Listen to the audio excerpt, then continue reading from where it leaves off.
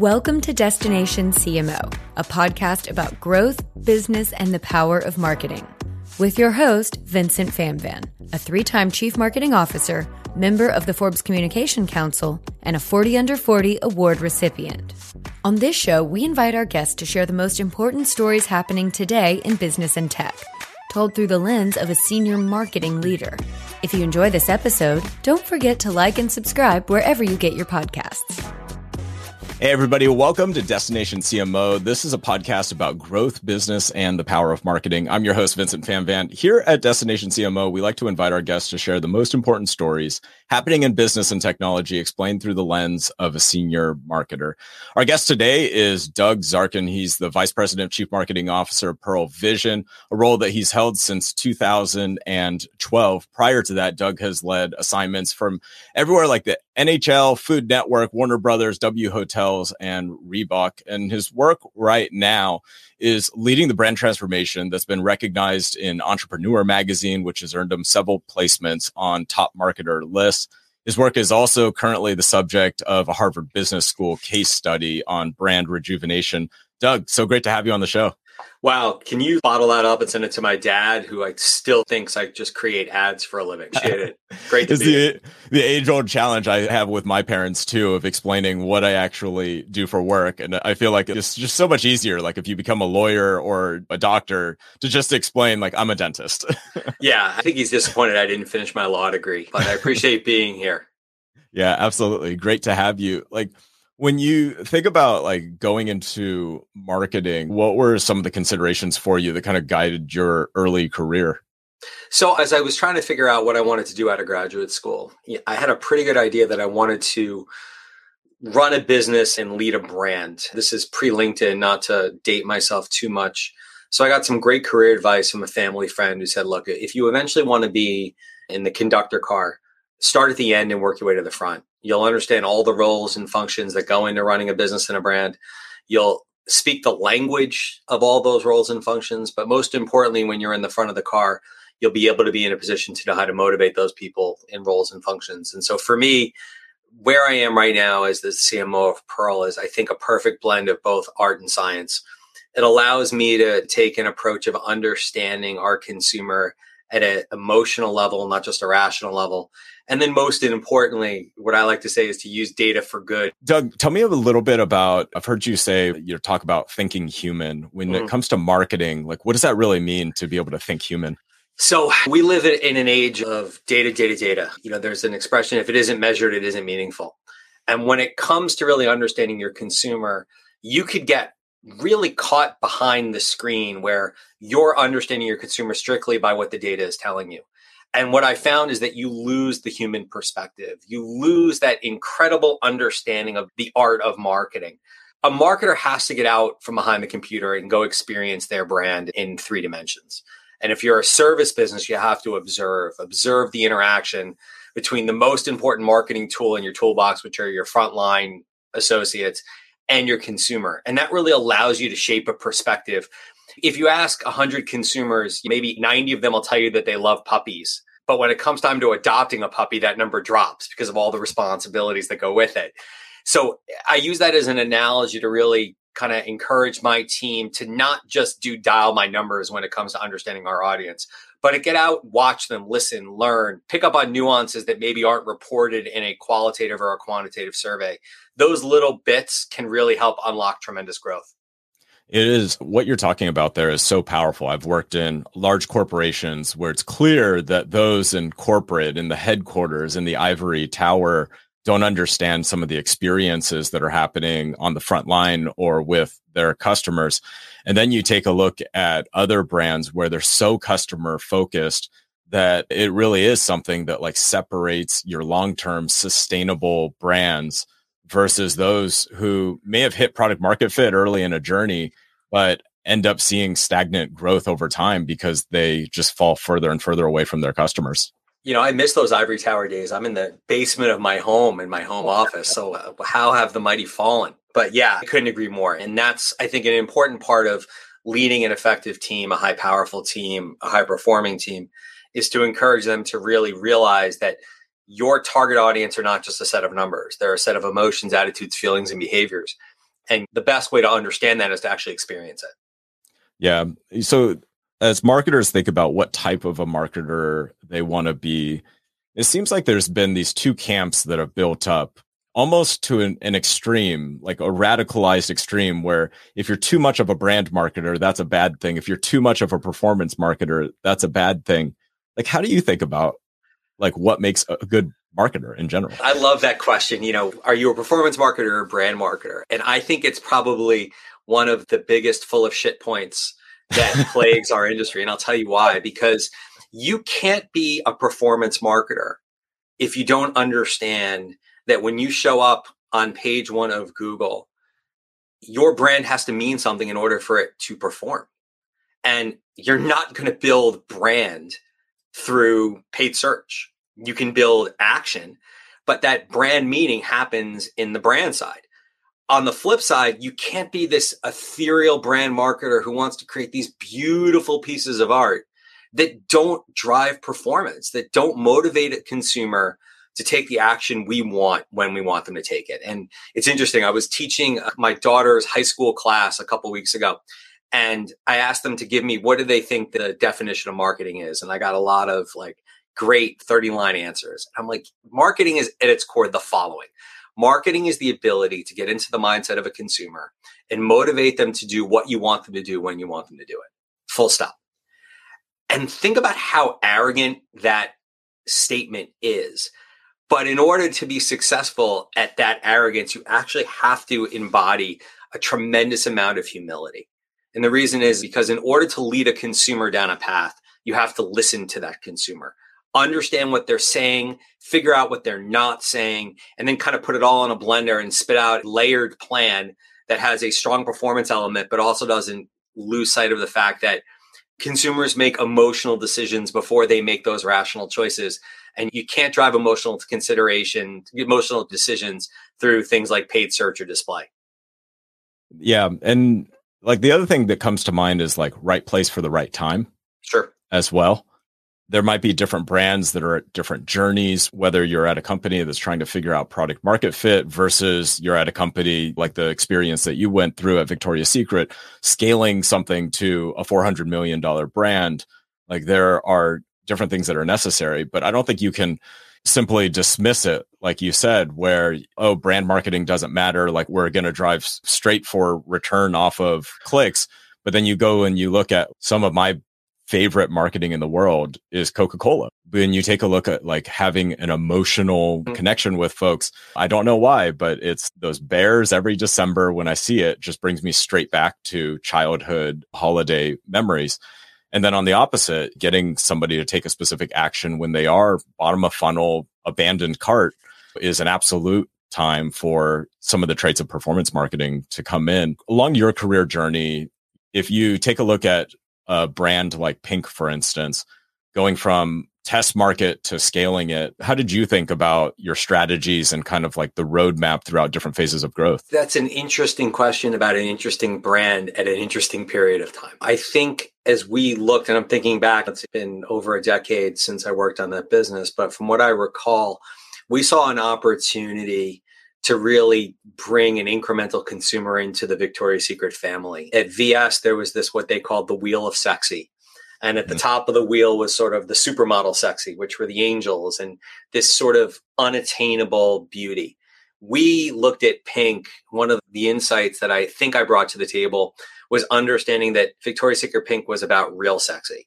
It was about less overt and more of a feeling, more of a cute and clever. If you remember, the flagship product in the brand was the sweatpants with the word pink on the butt. And there was a bit of tongue-in-cheekness to that. And we moved forward really trying to appreciate the fact that we were looking to bring in a consumer who maybe at the time was a little put off or intimidated by what Victoria's Secret as a brand was looking to communicate. But we were working with an owner-founder who at the time had a very different vision for who and what he thought should be wearing that brand.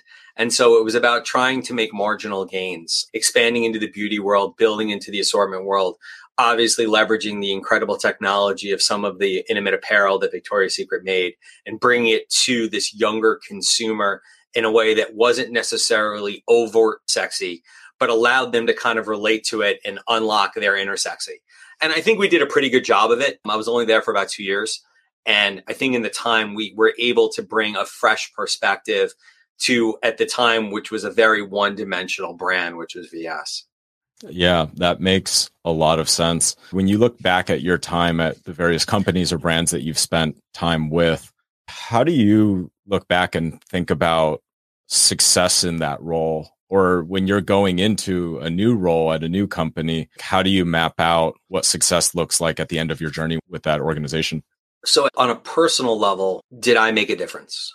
Did I make a difference both as whatever my title was at the time, but also as a human being? And I can look at the brands that I've worked on and pinpoint certain things that were either introduced during my time or that are still legacy items that remain, that I'm proud to say incubated under my leadership.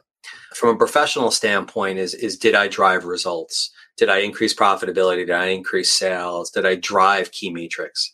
And I think it's important as a marketer to recognize that marketing without operations is nothing more than words on paper. So it's hard for me to say I did this as an individual.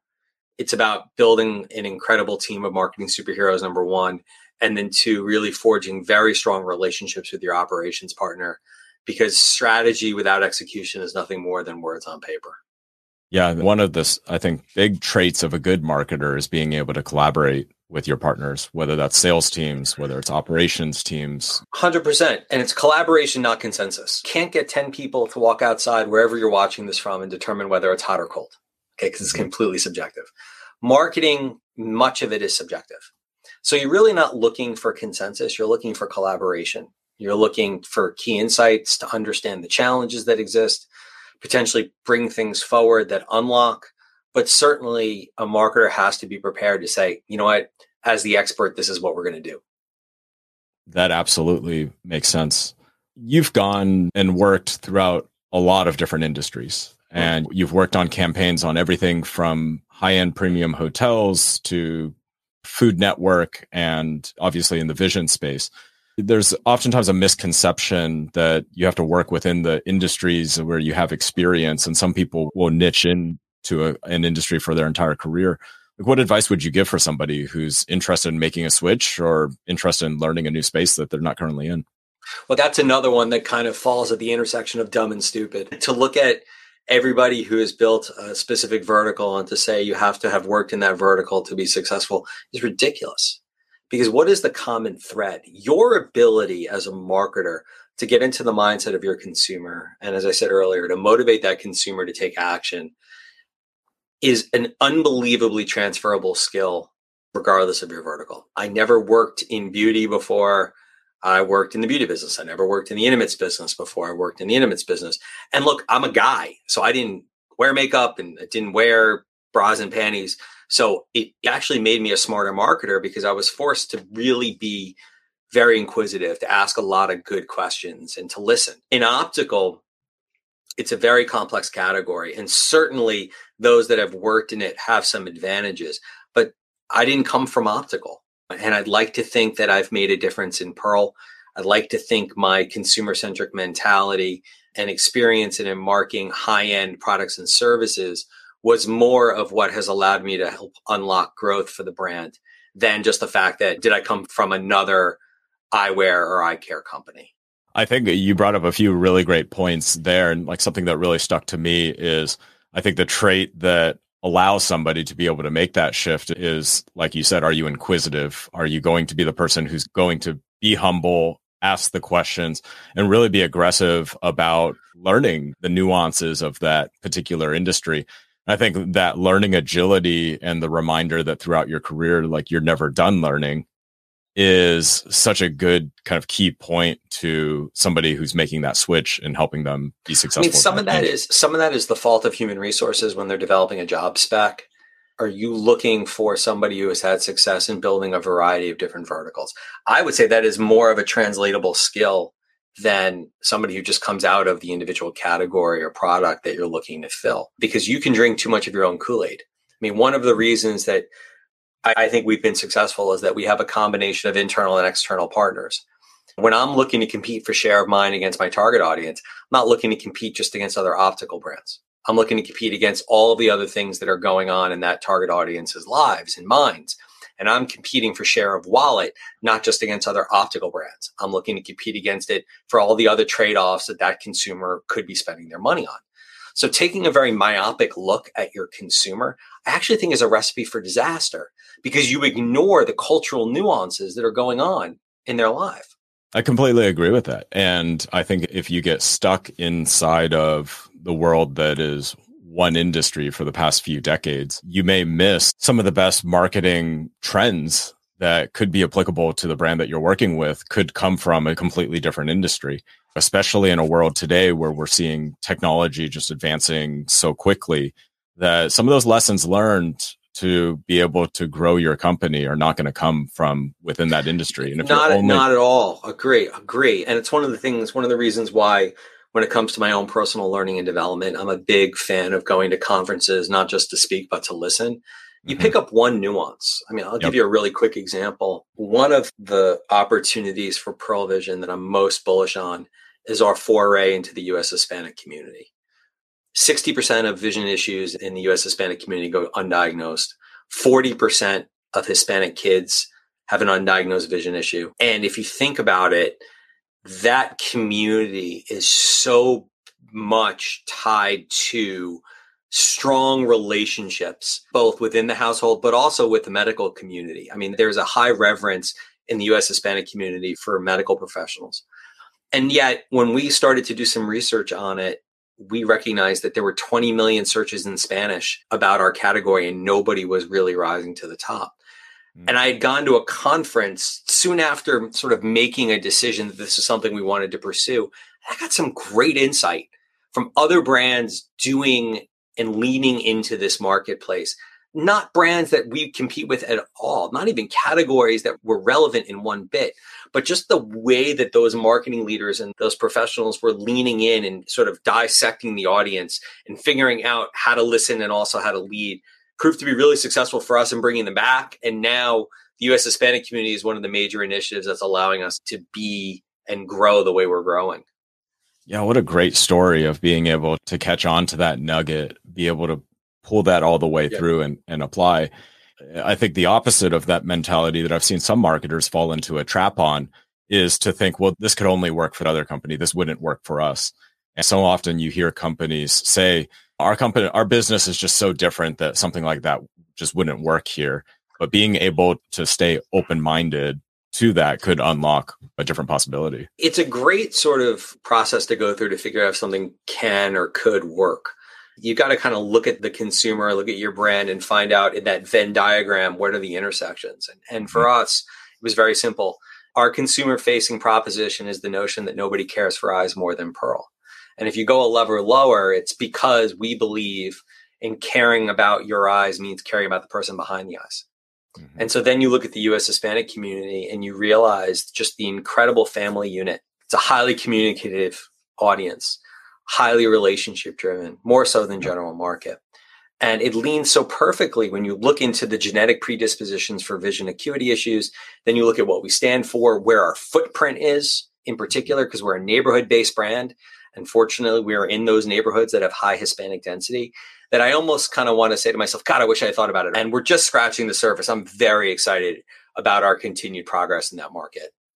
And I'm excited about, the real impact that when you think about the role of marketers, yes, there's long-term brand, product, corporate growth. But the impact story that you're talking about, I'm just thinking about my childhood, having glasses, and the point before I had glasses where it wasn't just a vision problem for me, it was a learning problem. Well, it's funny. The most common misdiagnosis of a learning disability is actually a vision acuity issue. Yeah, or vice versa. 100%. I don't think I said it correctly. But yeah, one of the big challenges that we all faced as parents during the pandemic is that vision acuity issues are most often noticed first by a teacher. Mm-hmm. But when you're staring behind a screen like you and I right now, if I can't see you, I lean in. So right. Teachers didn't have the ability to really notice those vision acuity issues. And that provided us an opportunity and a responsibility to reinforce and educate to parents that starting at age 5, a child should have a comprehensive eye exam.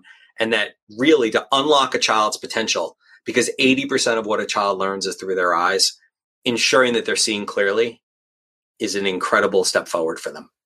Yeah. And I see that as like such a perfect example of bringing a social mission and a social purpose to the work that occurs at a company and making it more than just about shareholder return at the end of the day. Yeah. I mean, Vincent, it's wonderful to be able to do good and be profitable at the same time.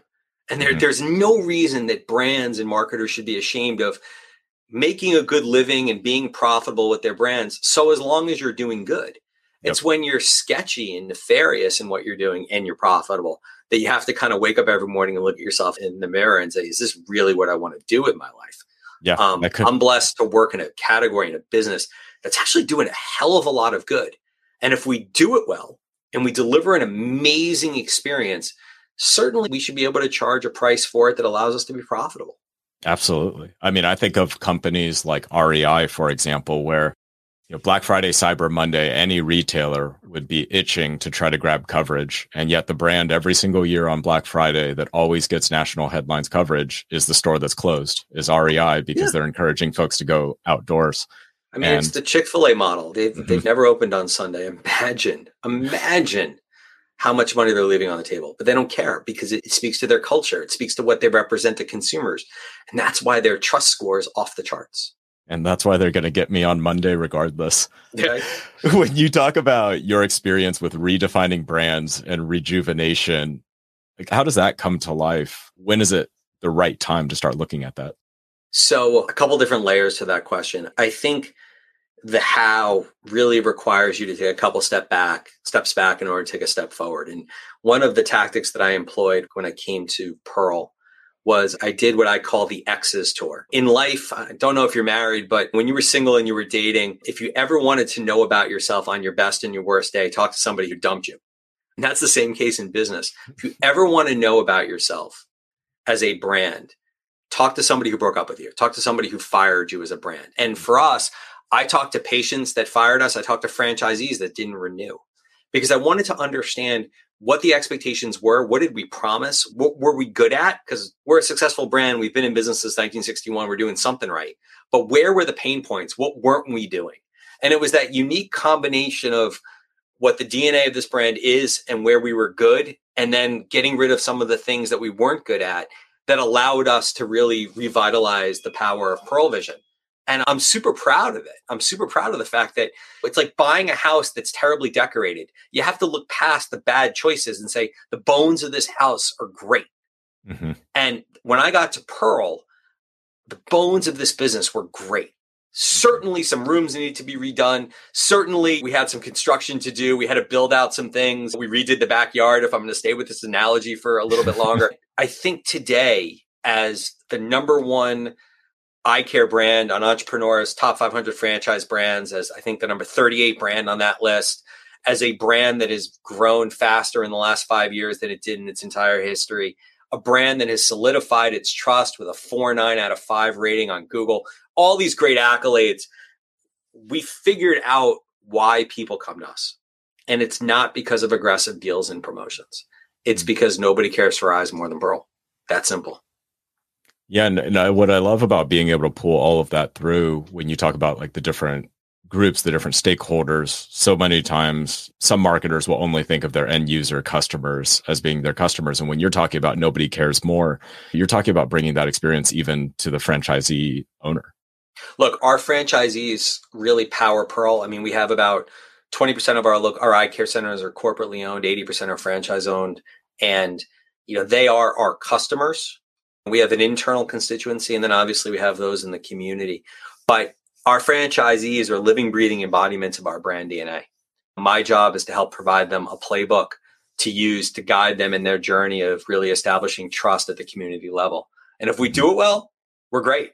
But, you're as good as your worst location. And certainly there are still opportunities to improve in certain areas. Yeah. For somebody early in their career, maybe perhaps potentially starting their marketing career, like what advice would you give to that person building their foundation? So I think to me, you have two pathways, and it's not about a right way or a wrong way. It's about a way. You could make the argument that you want to go to a smaller brand where you can get your feet wet and do more.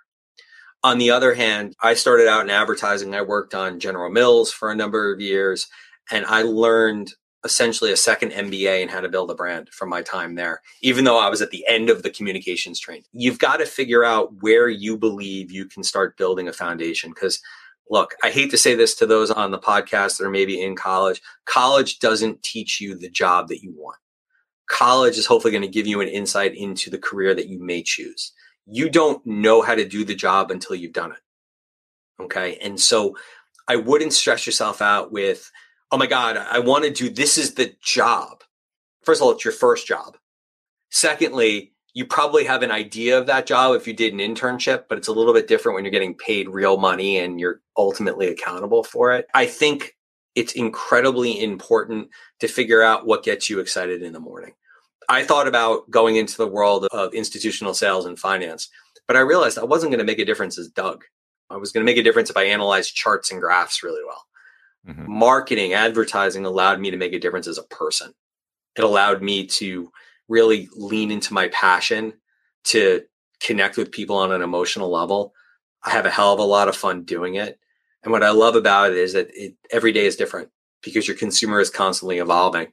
And if you're deaf to those evolutions, you're going to lose. If you're open-minded to those evolutions, you're going to win. I love that you're talking about kind of like no decision being permanent. Yes, there are careers where licenses are required. You mentioned earlier being married. I am married, 2 daughters. But, if I'm taking one of my daughters to a pediatrician, I'd prefer that person have some type of a medical degree. You think? Preferably. Yeah. But, in marketing, careers are oftentimes not linear. They kind of zigzag all over the place. And some of the best marketers that I know, their time outside of marketing actually made them a stronger marketer because of their experience taking different roles, because of their experiences going to the large company that I know at one point in my career, I was on a team that scaled a product from 1 million customers up to 60 million customers in a matter of 3 years. And that was a ride that I will never forget. And also it's a ride that's a little bit blurry for me because it went so fast.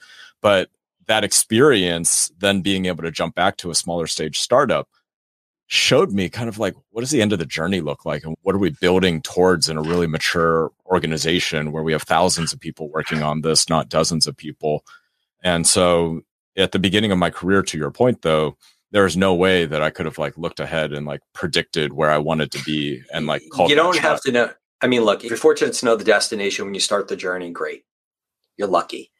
But it's okay to go on the journey and keep moving. As long as you're not moving in a circle, you're making progress, right? So take a step forward. Sometimes you have to take a step to the side in order to take a step forward. And, I've had that happen in my career as well. But your quest to be a better leader, to be a better marketer, to be a better human being, it's a constant daily journey. Pieces of input can come from anywhere. They don't come from textbooks. They certainly don't come from flow charts or Excel charts. They come from really listening. If you listen, it's amazing what you can pick up, and it becomes that much more effective to lead. Yeah, it's powerful advice right there. So we're well into this new year.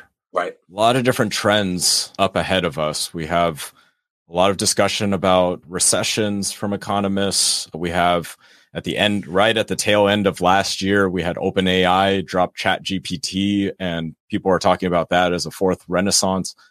What do you think the things that marketers should be keeping an eye on this upcoming year? Wow, is that a loaded question, my friend? So I think there is a real need to focus on what I call the basics, the must and the needs, not the coulds and the woulds and not the nice to haves. And the reason why I say that is because last year was anything but predictable. It was anything but stable. This time last year, we were dealing with Omicron. Okay. We were dealing with massive, massive resignations across every vertical. And we were actually dealing with some pretty bad weather issues. On top of that, we have the currency issues, which is really another way of saying we started to see the beginning of a recession. So now we're anniversarying that. And it's easy in some respects to be very bullish and say, oh, I'm comping over complete misery and it's not as miserable, so my business is going to be great. So let me throw a ton of money. I think you got to be cautiously optimistic. I, on Pearle, am very careful to ensure that we have, to quote Al Gore, a lockbox of dollars that allow us to either deal with shortfalls or feed opportunities in the market. We're being very careful to focus as much as we can on flawless execution. There's so much time spent in trying to figure out what to do that if you don't spend equal or greater time on actually doing it, again, it's just great plans on paper that didn't come to fruition. I'm trying to really think hard about what are the key strategic bets that are going to allow us to win. If you think about it, if you're doing anything more than 4 or 5 things, you're spending less than 20 to 25% of your time on it.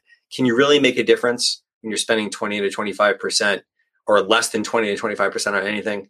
Pretty damn hard, unless you've got a revolutionary product or service. So being choiceful, being humble, but also being optimistic. Yeah, it's a good reminder in terms of just going back to basics, but also just the very real law of diminishing returns. You know, in a year where you might not have budgets to run, you know, the experiments that you want to run, you know, sometimes that's a good thing just to stay really, really focused. And I mean, it's crazy. It's crazy. One of the tools that's come back with a vengeance is direct mail. Yeah. You know, and that's our fault as marketers because we were so crazy about, oh my God, email. Most consumers actually have a separate email address that they use for business contacts. And then they have their personal email address. Yep. We took way too much advantage of email. And now we're finding that what I call snail mail is becoming really effective because brands really walked away from it.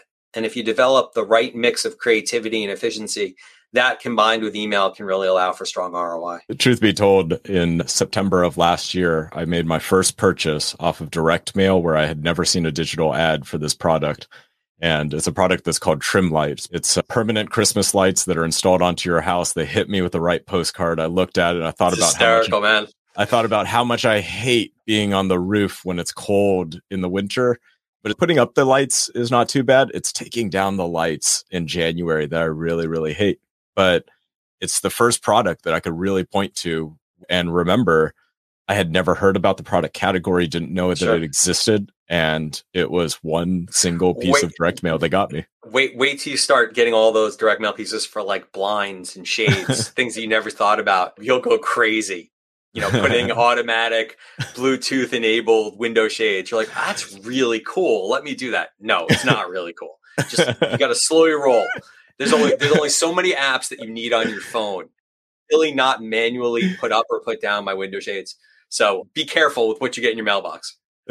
Totally fair. Doug, such a pleasure to be able to chat with you on this show. For folks who want to learn more, follow your story, where's the best place to connect? Yeah, so you can get me on Twitter at Doug Zarkin or Instagram at Doug Zarkin. And if you want to ping me on LinkedIn, I'll do my best to respond. Again, I'd encourage everybody to look at podcasts like this as sources of input. Nothing I say is going to direct you to do something either way. It shouldn't. It's a source of input. Again, there is no right way. There is no wrong way. You've got to chart a way. And hopefully you're taking advantage of this amazing information highway that we're all on with great people like Vincent putting out content and figuring out nuggets to help you craft the course that you want to go on.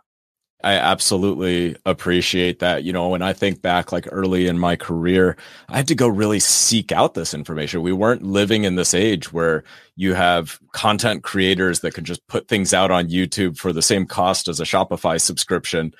And today's marketer, there's so much information out that I agree. I miss to an extent the conferences and like the large gatherings pre-pandemic.